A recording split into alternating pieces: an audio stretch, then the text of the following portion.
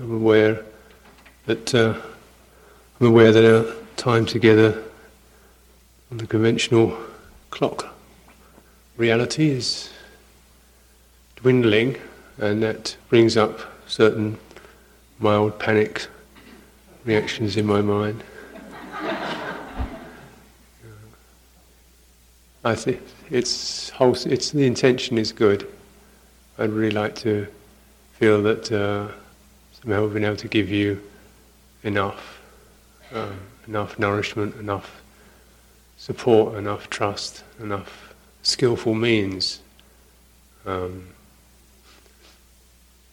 just feeling, witnessing, hearing, sensing. I sense there's a good amount of damage, actually, that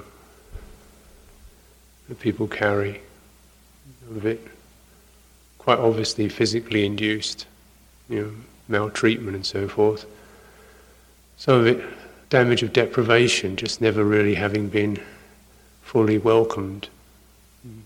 There's a damage of bad treatment, there's damage of neglect. It's never really having been fully welcomed or not long enough, so when it's lived on crumbs and survived. Feeling perhaps that if we just did a little bit more, we'd finally get enough of the sense of completion in ourselves. This particular unconscious strategy. And there are different ways in which these things can be experienced for people, the sense of absence of worth, the not enough yet. Not just that there's not enough there, but I somehow am incapable of getting enough, or don't deserve enough, and so forth. So in this particular sense, and this may have some relevance to you, and not to make more of that than there is, there's also profound aspiration, willingness, commitment, profound degrees of beauty and strength. But there are damaged tissues, damaged layers, and in myself and in all of us. So in some ways I trying to, in a way, hold the wholeness of this. I found myself questioning, what to teach in some ways, feeling out, what is appropriate now, and sensing, well, perhaps there is a good amount of learning on particular systems and techniques, and I don't underestimate these. Maybe I don't have to do this all, tell you everything, but perhaps I might be able to point you to a little bit that you may not have seen that clearly or sensed that clearly, and keep pointing you to that, keep reminding you of that.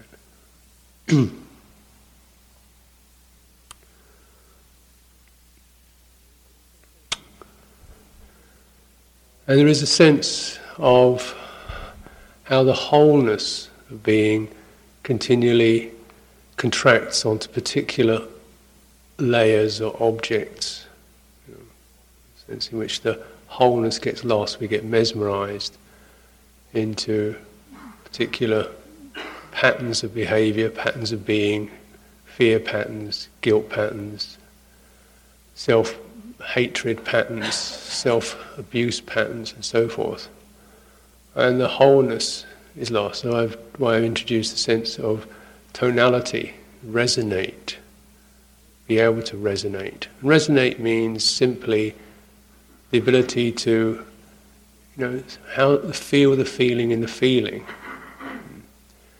And in that particular rather cryptic phrase, there is an underlying tonality of alignment. So I'll bring that up for you, just alignment. And in the sense of alignment, there's a presence. Presence. And that presence, I've called this, or referred to viveka as one way of navigating towards that. Letting go of the extremes, letting go of the compulsions, letting go of the dejection patterns and the covetousness patterns, the I've got to be patterns and the I never am patterns. I'm coming back to there's just this. So through the very quality of specific presence, not generic presence. I always am. I've got all these problems. You don't have all these problems. At one particular time, you have one problem.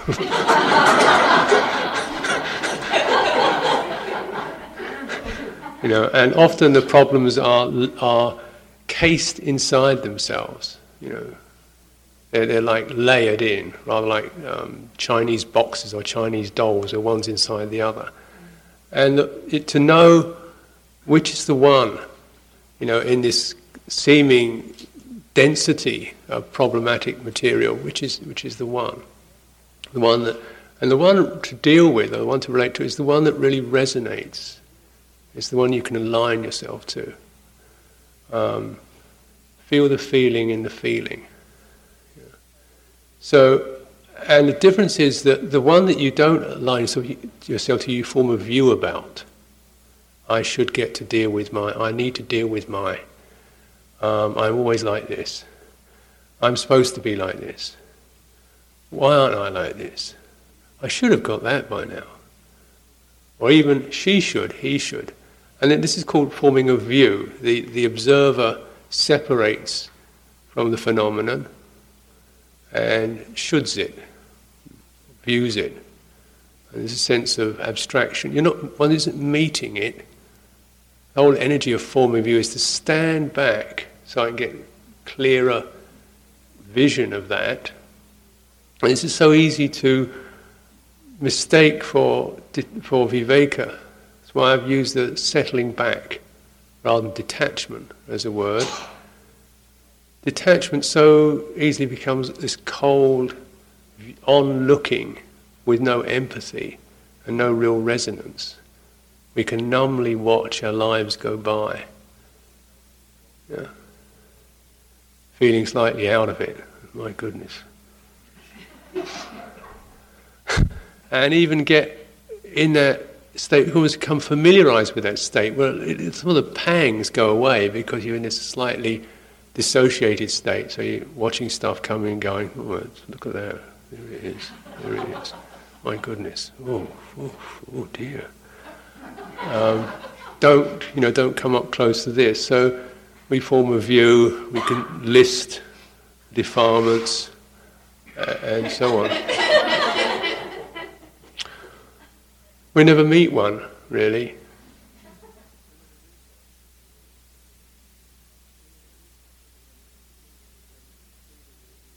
So this feeling the feeling in the feeling, knowing the mind in the mind, knowing the mind objects or the dhammas in the dhammas, knowing them or as dhammas, or feeling the feeling as a feeling. It's how this is translated, varies. There's always a very direct really on that. And perhaps the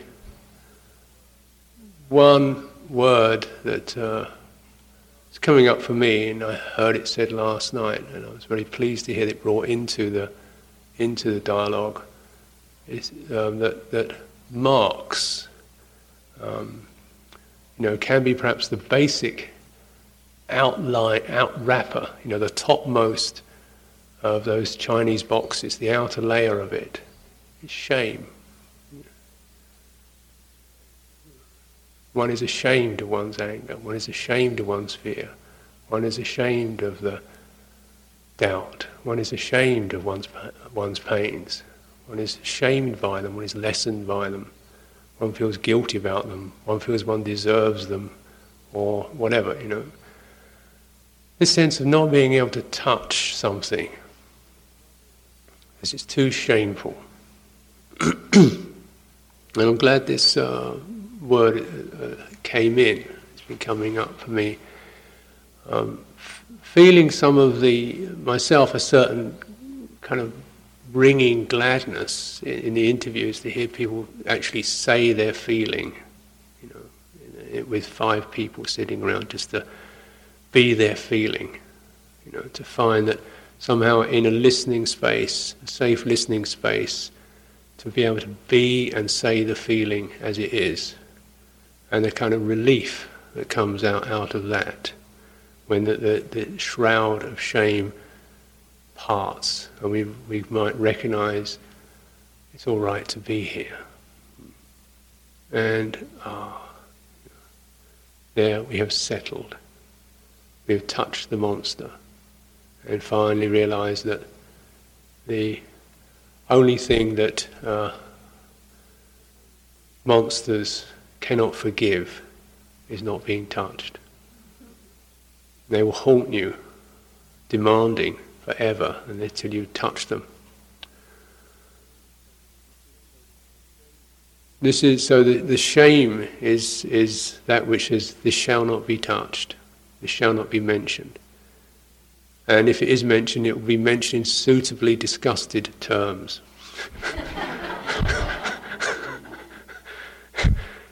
With all sorts of apologies and ways of trying to get rid of it, and how can I get out of this? So even when we conceive of it, it immediately is coated with the shame, so immediately that one hardly notices it. It is shameful, isn't it? And it's really trying to feel into that. Can we say we can be proud of these? Delighted, relish our doubt? Might be an interesting proposition even. Play with the doubt. Fling it up in the air like a toddler. Play with it. Go for a walk with it. Romp with it.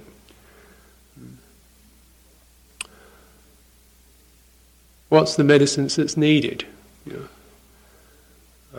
To be able to, not to say that we want to make doubt or greed or hatred or fear or resentment something that's kind of permanent monument, testimonial in our existence, but that it will only unfold itself when it's touched. And my own experience and insight, such as it is that you realise how powerful these hindrances, how powerful these formations are. The power and the energy there. Wouldn't it be, how can one really come to a sense of wholeness if we continue to keep trying to shut that down? And recognising, actually it's stronger than you are. You can shut it down, get the lid on, and then flop, get the lid on again, and blop again, and get some powerful system that really gets that lid on. But then when you come out of retreat, whoops, the lid's off again. So why don't we just try, taking the lid off?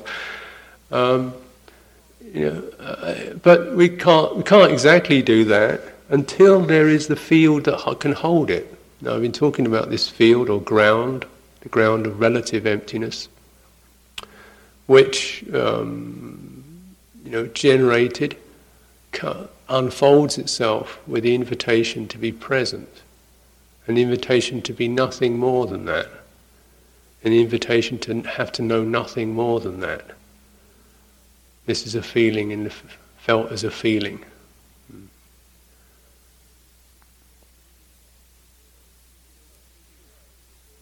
So what would it be like if all those tremendously powerful dissonances and afflictions unfolded and their power and their energy was actually assimilated, could be transferred? So instead of being tangled up, twisted out knots of being, they melted into us, and their energy was no longer frustrated and torn and tangled and bitter and striving and thrusting and grabbing. What would it be like if the fists turned into palms? And you consider, how could it be any other way? How can you set one aspect of your psyche against another aspect of it and expect to come to a state, some sense of completion or wholeness? And I think this is where the languages can be so crucial for us. And, I don't know about the Pali language. And by the time the Pali gets translated into English, and what the differences in cultural meanings, and how people needed to hear things, I really don't know that, but I can guess, I can imagine, just knowing how profoundly shamed people are, how profoundly out of their bodies people are.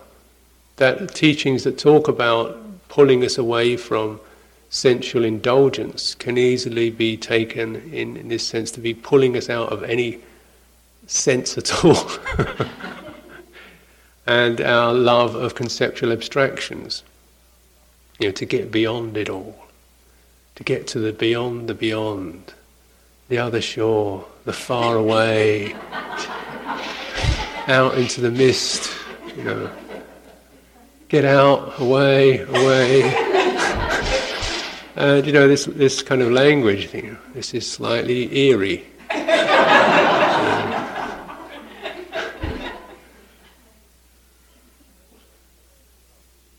And then you realise, well, when you begin into contact the personal history, you think, well, no wonder we want to get out beyond.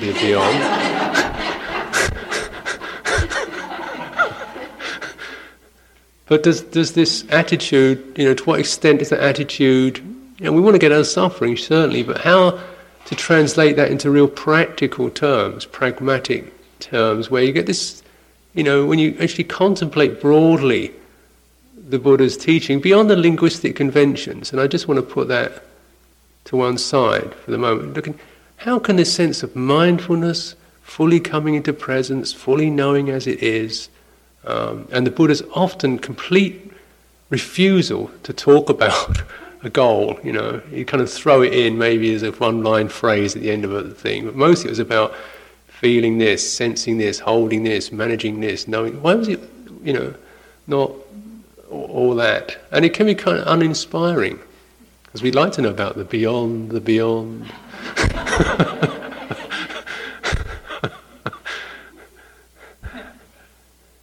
You look at that, how is that sense in which there's this tremendous emphasis seemingly into coming into specific presence, specific here and now, touch this, hold this, feel this, work with this, handle this, balance this. How is that compatible with a sense of, getting out of suffering?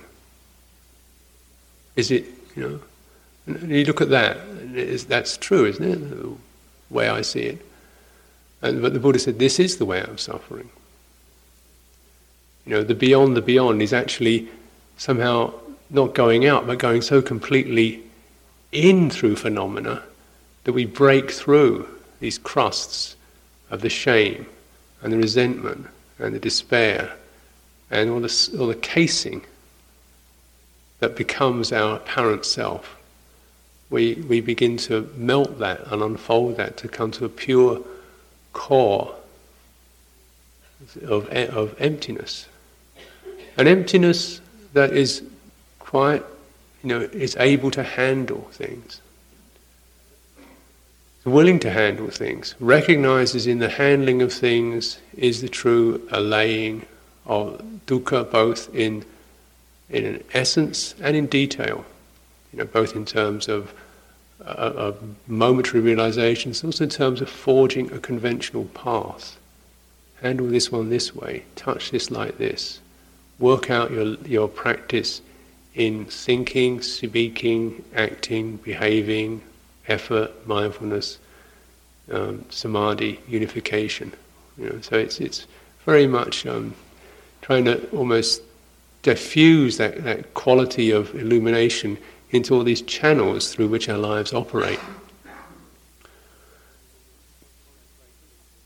When we contemplate the teachings on mindfulness, the Satipatthana Sutta particularly, we have very specific references to body, elements, breathing in and out, dying, dead bodies, feelings.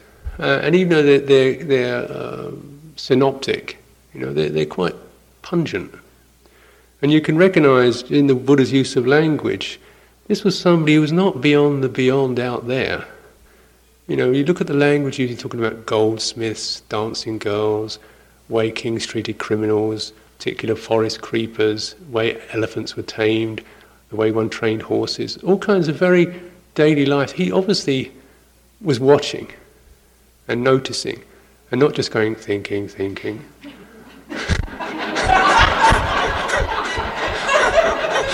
But actually thinking. See, well, that's how that works. This is how a goldsmith purifies gold. He heats it up, he adds water, he blows on it, he skims it. He wasn't just really not taking an interest, entering into the specific quality. When we look at the imagery, and I think there's a lot to be said about the almost like the subliminal messages. In other words, not what's just directly said, but the way that it's said that conveys a particular meaning to it. And the Buddha often uses extremely powerful and striking images of things, you know, how criminal, as I said, all these very well described pictures and portrayals of what was happening in daily life around him. You know, someone who saw and noted his Dhamma Vijaya, his sense of intelligence, spiritual intelligence, was attuned to the here and now of daily life, and drawing from that to give us images that we could all resonate with. Oh yeah, that's it. Yeah, that's it. It's like that. You know, what happens when you think of purifying gold? And that's a very lovely image, isn't it? You've got this kind of raw material, it's all in there, and yet it needs to be warmed and fired and skimmed and stirred and sprinkled and so forth to get the pure brilliance there. But it's not that it's not there. You know? Nor do we slice up the rocks. You know, but it's the sense of the care and attention that's required in handling material to let the purity which is innate come shining through.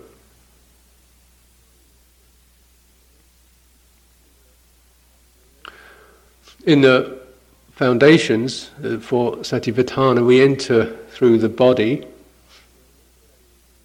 and I'd like to say that when I talk about embodiment, I don't just purely mean being able to feel the tactile sensations in your body.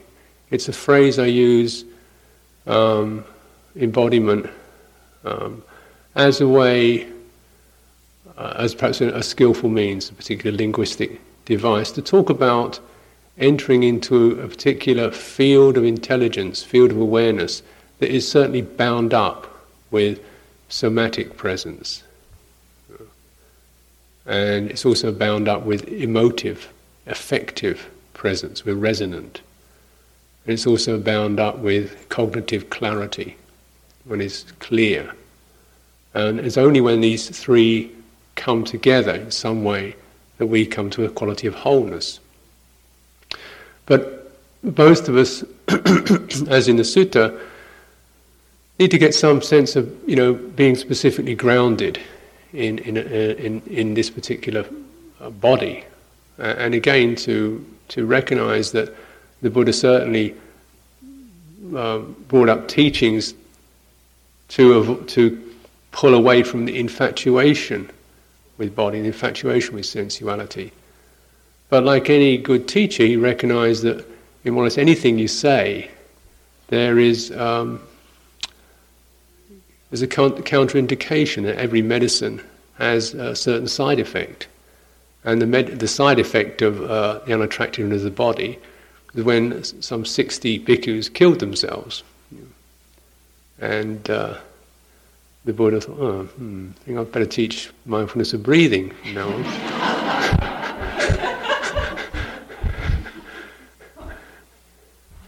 They took that sense of something that pulls you up from being sensually infatuated. They took that as an ultimate statement. So you take something as a view. This gives you an idea what a view is. It becomes a permanent ideology. It actually is like this, rather than this is something that helps for a particular ailment. And there is certainly a huge sensual outflow in our culture. My sense of this is, it's obviously a mingled thing, but I sense much of this is almost getting out of the body. It's like, we do this to somehow feel, to be with everybody else, to feel okay, to feel accepted. A lot of the fashion and those industries, glamour industries, are there, and I think that one of the ways in which you follow it is just to feel safe. If you're wearing the wrong clothes, you won't get hired. You'll be blamed or accused or looked down upon. If you're not looking the right way, you'll be laughed at, jeered at, unaccepted. So you've got to keep up with the gang. And rather than some sense of tremendous overflowing quality of confidence and playfulness that makes one intoxicated with the senses, I sense a lot of it comes from nervousness. But this is, it's a mingled thing. So we can understand what this particular medicine is for, apply it. But when you have a tremendous disease in mistrust, alienation, self-denigration, it's not the scalpel that you need. It's the massage.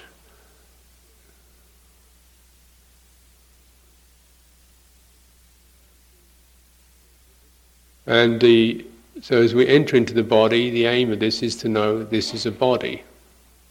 And as the Buddha gives this teaching, he's saying one can know the sensations in the body, the arising energies in the body, the passing, the breathing, what a body's like when it's dead, the flesh, what happens to that, the bones.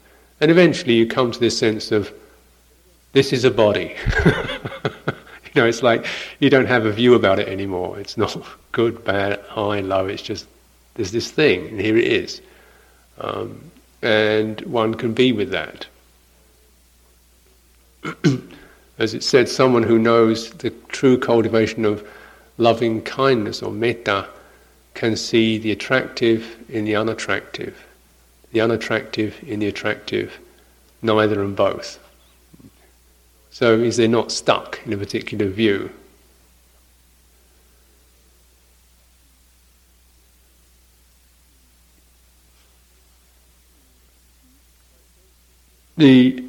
My sense is that this entering into this gives us a sense of specific locality, and also to recognise that much of Indian spirituality was pretty cosmological.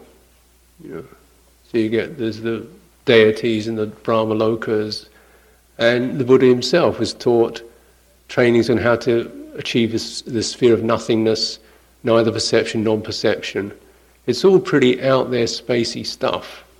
And the devotion to formless realms and gods and so forth. So really, the whole current of that going way out there. The origins of the cosmos and this. And then the Buddha saying, what about this thing? Body. Very, very powerful, turning the whole thing around. And perhaps even just rather than as the mortifying sects of India would do, just trying to rip the body apart so that you could, get this inner essence to come out of it. Saying, well, just be there in your body.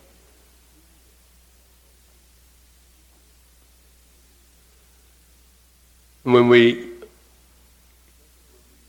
and recognizing even we are there with our bodies, that there's a tremendous struggle to get out of this. Sometimes it's pain. Sometimes it's just a sense I can't feel anything here. It's not that painful. My mind won't sit in it because there's nothing here. So it's not a good place to be. It's not a comfortable place to be. It's even a shut down place. You just close your eyes and wang, you're out. 2 breaths and wang, you're out. And you may think it's because my mind isn't developed. But I say it's because your body isn't developed. And I don't mean press-ups and jogging. I mean your sense of body is not developed.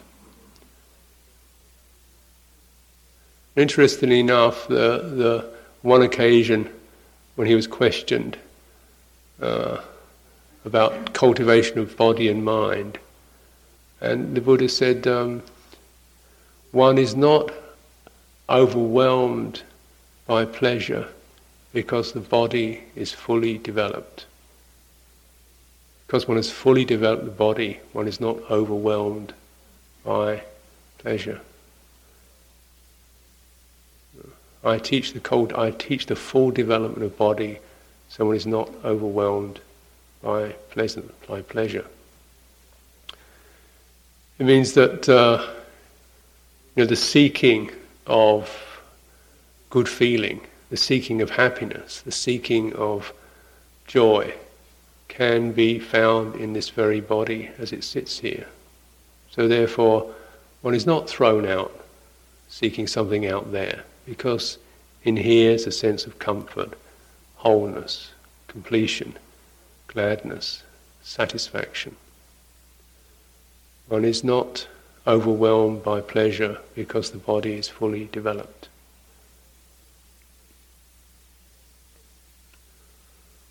So, and saying this is to be done, there are many ways to do this. Breathing, sitting, walking, standing. I've been showing some simple forms of body work to just get some sense of the body having energy in it, having a vibration to it, and recognizing that much of the afflictedness and damage gets embodied. That's the fear gets trapped, the rage gets frozen, the grief gets numbed, and it's in that process that is embodied, that is parts of our bodily sense begin to hold those pains and afflictions, and as they do so they cramp, they shut down.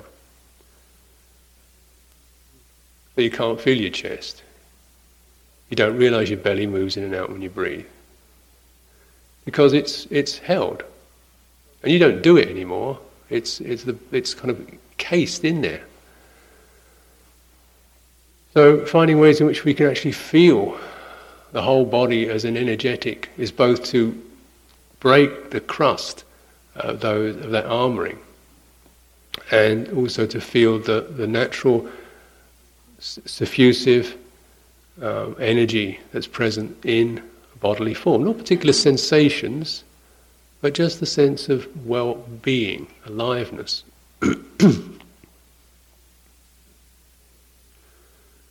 And wholeness. Because when the body or part of our embodiment energy is used to just hold stuff, then the energy dips. You haven't got all your cylinders firing, because part of your engine is just used up in holding stuff. One doesn't realise one's doing it, because the centre of being becomes the head, which is out of all this. Which can dream and think. It's out of all this. You don't realise that your body's half shut down. So mindfulness of body, mindfulness of breathing, being able to, in terms of the structures on Anapanasati, finding a breath, knowing how we breathe, really bonding to that breath, and then thoroughly experiencing the entire body. One breathes in, one breathes out. Thoroughly sensitive to the entire body. One breathes in, one breathes out. This doesn't mean, your eyebrows, your toenails. It means the whole felt sense of being embodied.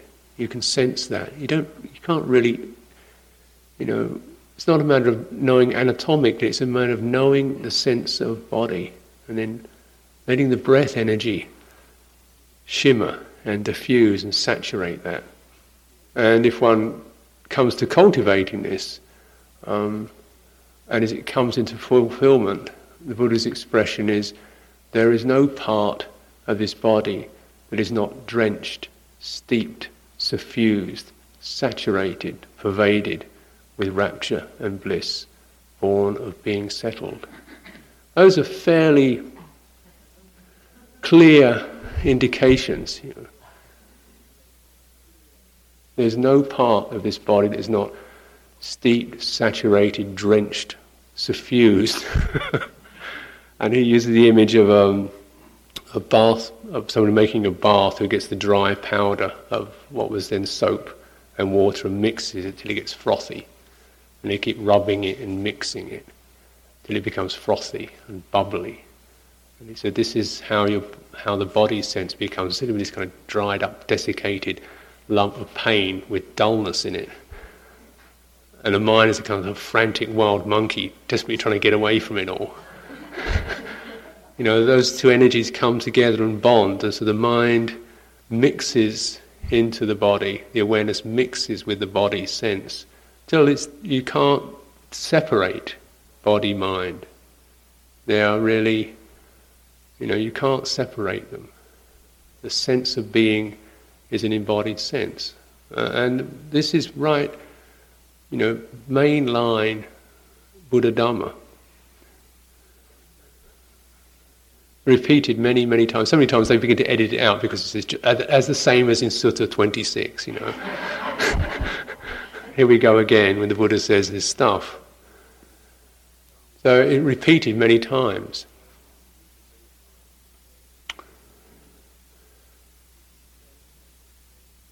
Now we can enter also through the feeling and through citta, because these two are embodied. Whenever something is discerned in its own terms, a feeling is known as a feeling, one speaks from the feeling, one hears the feeling, one senses the feeling just exactly as it is, then this too is embodiment. The language is difficult, I admit, but it brings one into alignment with this whole energetic field of presence. And you may notice this yourself. You actually, instead of trying to deal with the sadness, overcome it, explain it, be brave, you just sense, the sadness. And something new sighs. Maybe a tear trickles. The shoulders drop. Here I am. It's all right. Definitely there's a body shift that occurs when one really touches a feeling in the feeling, a feeling as it is. Mental feeling or a physical feeling. The mind in the mind, one knows this is the mind, this is an effect of fear, this is an effect of contraction, this is an effect of boundlessness. One knows these attributes as they are. And the language is beautifully terse. One simply knows this. One doesn't go into the flurry. So this the third foundation. They didn't seem to have a big problem with the same sense of shame and views that we do. Because when, of course, even to touch some of these energies, first of all, is very difficult to do without labelling in some shamed, dismayed way, or some exalted way if it's a positive state. I got this. But of course, in the afflicted state, it's, here it is again.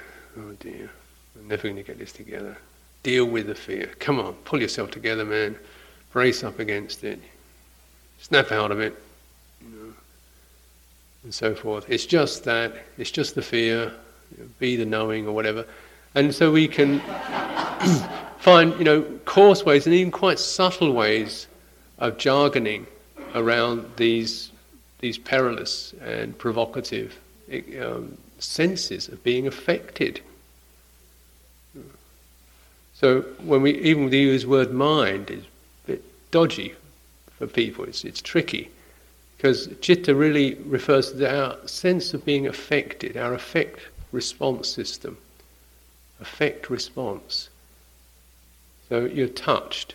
And the meditation is based around tactile analogies. It's not conceptual, it's tactile. Being touched by something. And we can still remember, know that in our, what's touched? How do you touch me? How did your presence touch me? I'm affected. And there's some sort of little response. And right around that, there can be a casing of shame. I'm not supposed to be affected. You're just an impermanent phenomenon. So I've already decided what it is before it's happened. So I'm wearing this case of now, I put Buddhist wallpaper on top of the inside of my shelf. And it's got flowers and trees and Dhamma symbols, and it looks great. Because if I was touched, I might find a response happening. And you know what? Response, I might start getting all feely and emotional, and dear, can't have that happening, because I'm supposed to be ceasing, aren't I? I'm supposed to be being extinguished. Because there isn't a self anyway.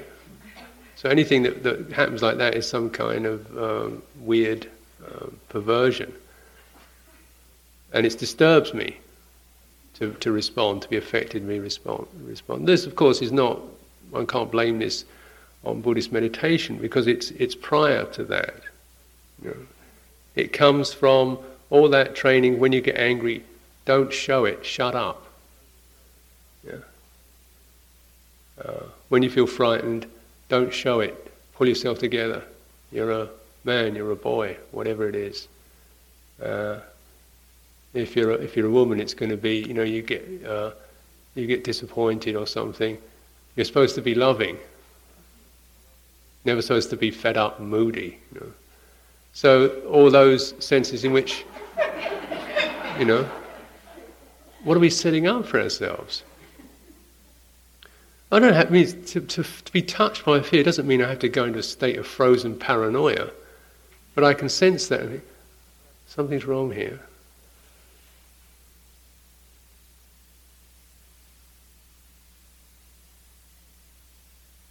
It's okay. I was saying to somebody the other day just about how you watch how animals are. They don't mind being frightened. They consider it pretty healthy. And you see them stop, they sniff, their ears turn round, their body kind of is poised. You hear a twig crack. And they stay they're in that very hyper state for a little while. Check it out, everything seems to be okay. Maybe they shuffle away a little bit, look around, and everything seems to be okay, and you see them, they come out of it. But they went into it, and felt it, and used that, the Dhamma Vijaya, investigated the territory, found out, no, it's just a branch falling off a tree, I'm okay. End of story. And often when they do that, they give a little twitch. You see in the way that deer, they shake their tails, or their ears twitch. It's like a way of coming out of that hyper state. Your little shake occurs and we settle back in again to the relaxed state. We lost our tails. And our ears are really quite impeded. I can just about wiggle mine on a good day. But the process is similar, that if we go into that and come out of it, something in us gives a little tremble. We get an inner, oh, I'm all right now. We went in and then that's fine, and then the breath was perhaps held, and everything's okay, and then, oh, yeah, a little sigh or a tear or whatever it is. There's a little bodily somatic tremble, which is what we have left of those animal characteristics. And then we're fine again. Now what happens when you're not allowed to feel the fears? You go into the fear and then you just freeze. I'm all right. Fine. So even though the initial trigger is past, the response system has not been allowed to respond, so you're frozen. into that. So it kind of dwindles to a low-grade fear, manageable fear. And time again, one builds up this hard skin of manageable fear, manageable unlocalized anxiety. There's something wrong here. I don't know where it is, but something wrong here.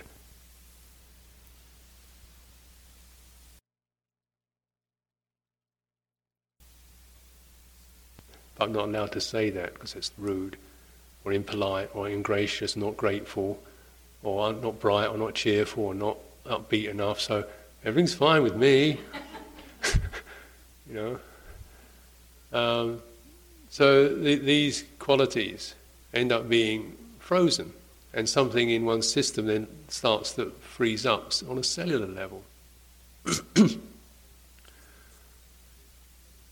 And even conceptual level. After all, we don't really even know it. It's not that we're having to put any effort into suppressing it. Our heads literally do not know that. I literally feel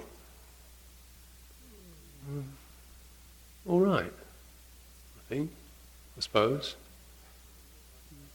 And when you get like that, then really one should begin to recognize this is off, because there's no such thing as I feel all right. And feeling is a subtle pulse, of different qualities. And so this sense of wanting to have a permanent okay feeling, which is with a marketing product, isn't it? Feel permanently happy, permanently okay because you've cleaned your shirt with this soap powder.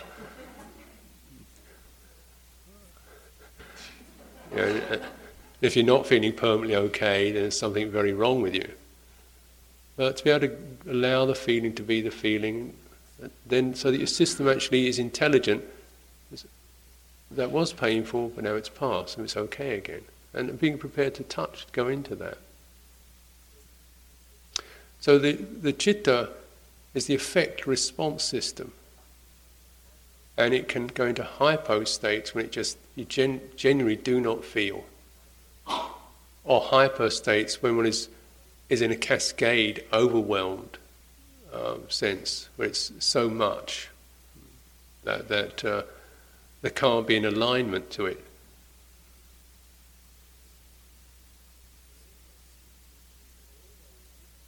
But always, even with this, the power of that quality of sati is such that we can say, there's the frozen, there's the overwhelm, there's too much, there's nothing, there's a sense of nothing here for me.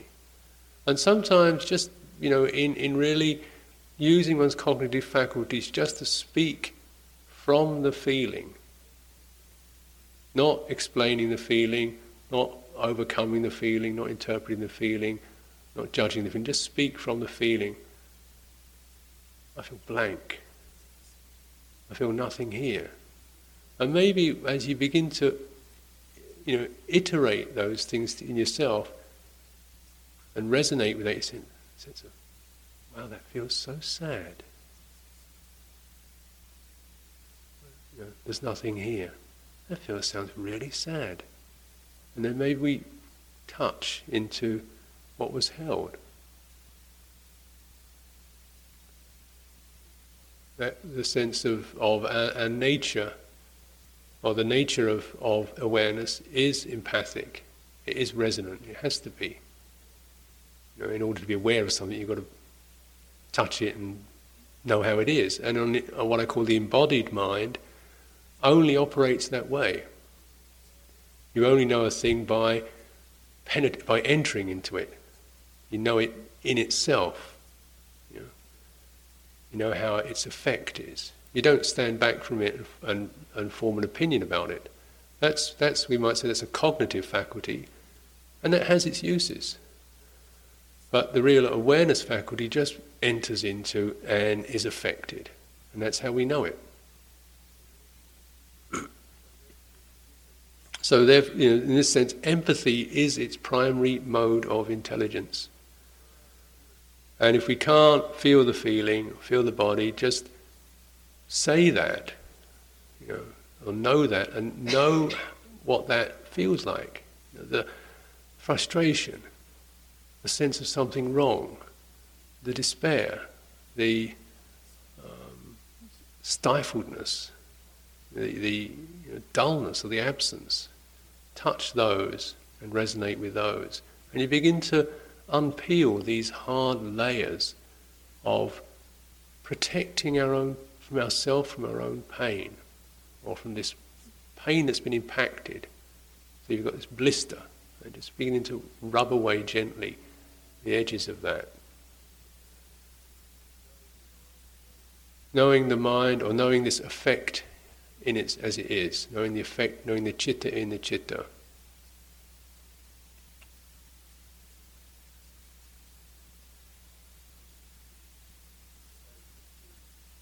And just to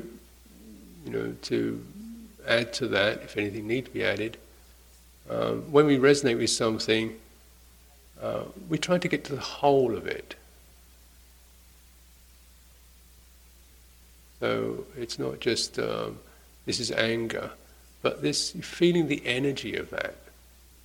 Feeling the whole of it means sensing how the body senses in that. How the energy rises or flushes or tingles or charges. Knowing the kind of vibrational quality of it, the somatic quality of it. So we get this is sampajanya, the full awareness of these experience. Takes us into the whole field of resonance, the whole field of embodied awareness. So if you can't, as I was saying, if you can't find your body, then enter through the mind or the effect experience, the effect response experience. And the other set of phrases that work is internally, externally. So internally and externally. And knowing how what seems to be outside us affects us.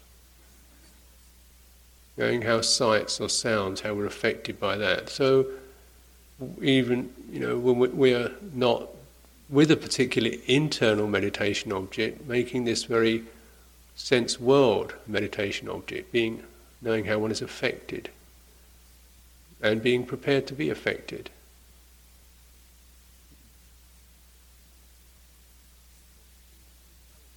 The brutality of what one can perceive around us, and the sadness of that, and the sense of despair that can come up with that. And then, as the other day, the snow falls, suddenly this vision of purity, lightness, spontaneity, immaculate shining, and everybody's out there running around in the snow, throwing, That's part of it too, isn't it?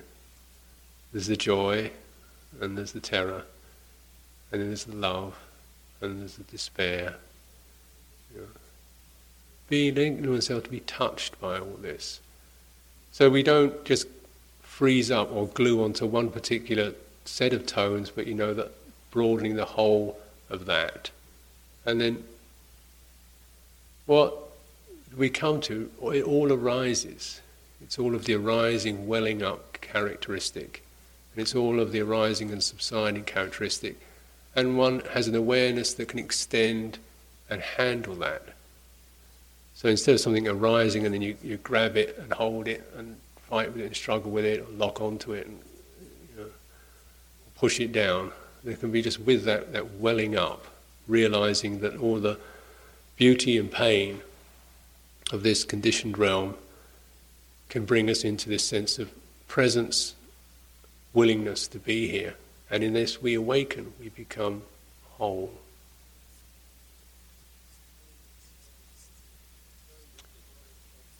Knowing that the mind objects, this is pretty much as before, but being able to distinguish particular repetitive patterns that occur. The ill will, the bitterness, the contractedness. And I think ill will, to me, implies a lot more than just obvious hatred. So much of it is the self-hatred, which is sometimes disguised as resignation, as despond, as gloom, depression. There's got a bitter twist to it, cynical, soured, failed. All these kind of tones. This very powerful patterning.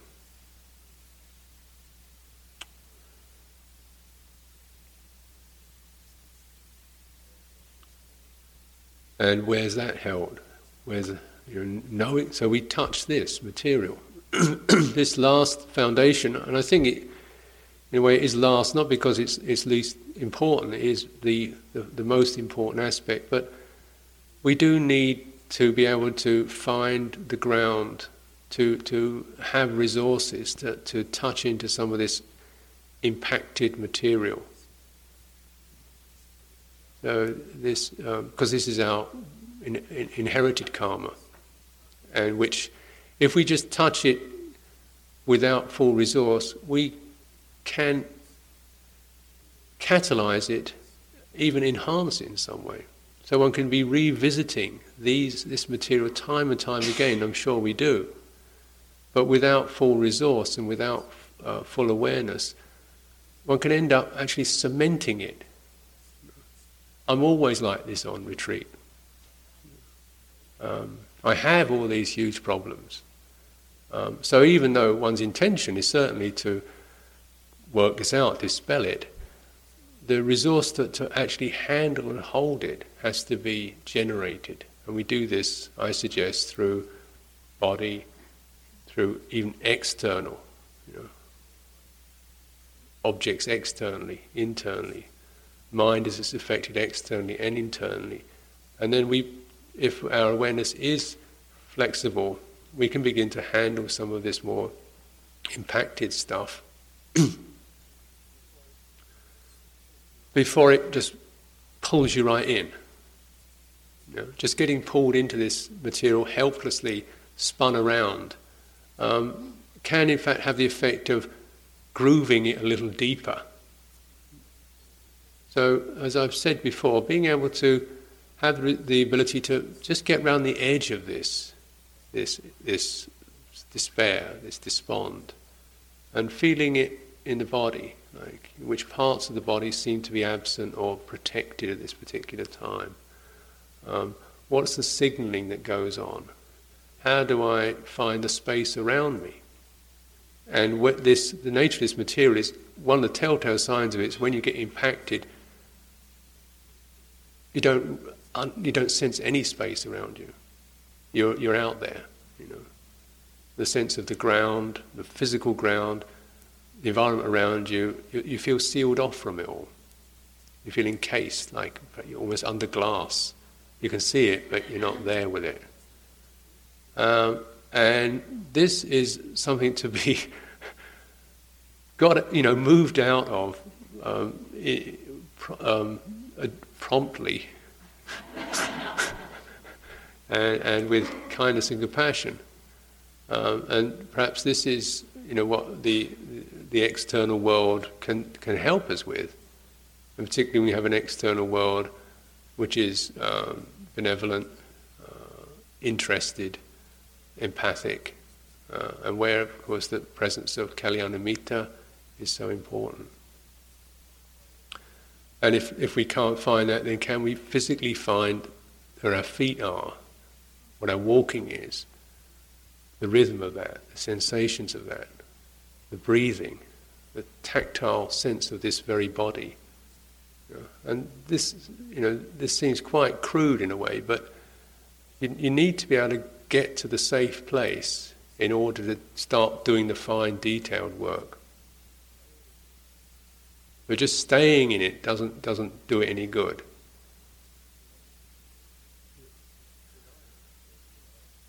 Denying it doesn't do any good either. But so this place, being able to shuttle or stay on the edge and practice with that.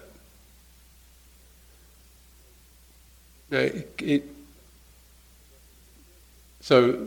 but in the maturity, or those times when we are mature, and we're not permanently mature, I'm sure, but we do have these growing fullnesses that come up.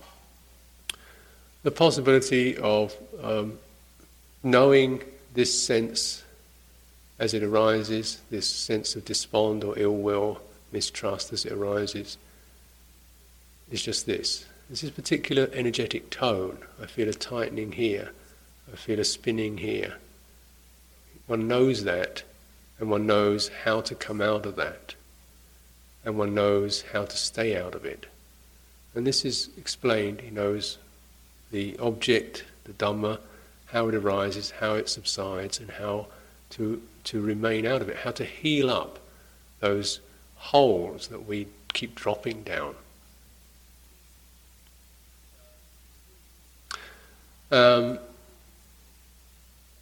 Through being just, and this is not conceptual, it's something, and you begin to feel the gap and begin to being sense in there.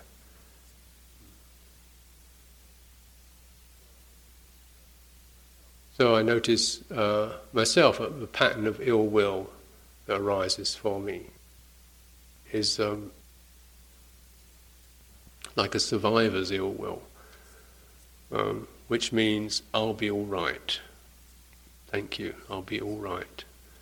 And it means like a kind of slightly contracted state, whereby I don't expect to be free or joyful. I expect to carry a weight. I expect to have a certain grim, dogged weight-carrying capacity. This is Buddhism. I expect to feel slightly dejected and mildly depressed. I can manage that. I'm all right, I tell you. I expect there to be nobody else here to help me. I'm all right, I'm self-sufficient. I'm not attached to people. I expect no one else to help me at all. I realise that actually I am a bit of a nuisance and a waste of time, and I wouldn't dream of imposing upon you. I'm well trained.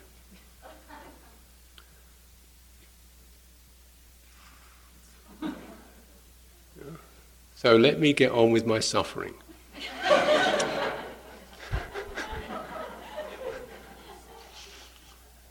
Whatever you do, don't touch me.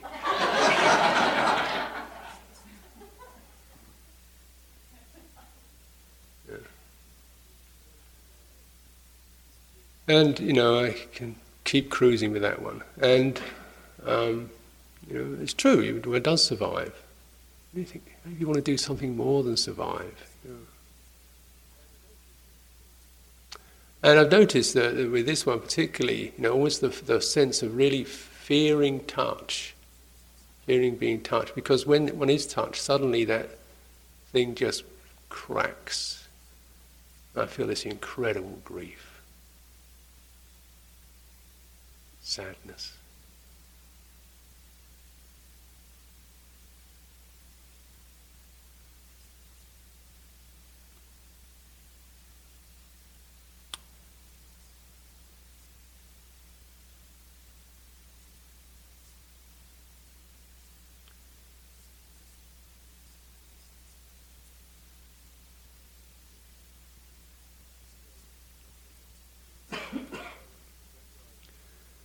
So one recognises some of these incrustations are almost like, in a weird way, protecting us from the true poignancy of being here, the vulnerability of it.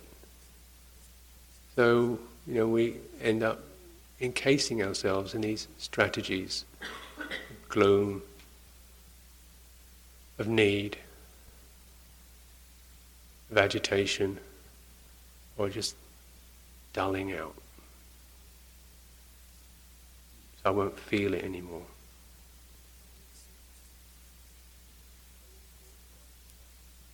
And then even authorizing that as transcendence, the most wicked deceit.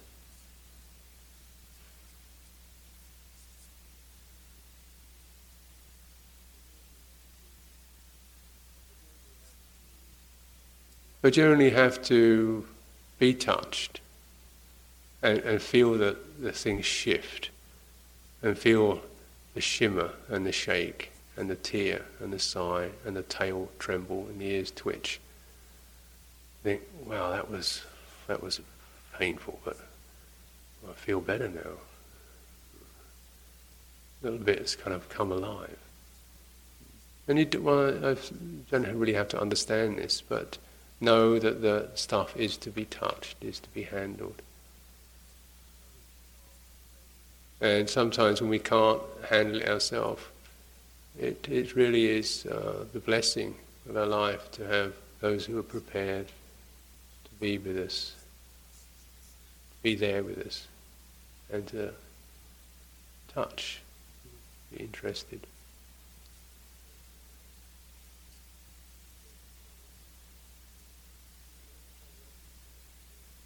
So there's a whole range there, I feel, in ways in which we get into our body, getting to be real with our body, real with our feelings, real with each other. Knowing there's bits of me that I can't touch till somebody else touches it. And gradually have the humility of that.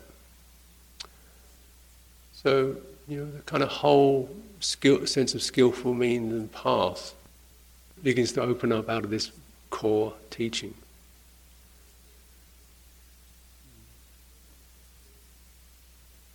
So of course there are many ways, many possibilities. And I feel that if I only taught one, it wouldn't be enough. If I try to teach them all, there's not enough time. And yet, if I just give you this, the gist of this, and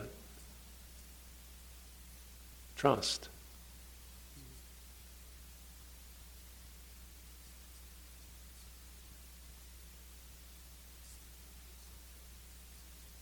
There's nothing to be ashamed of.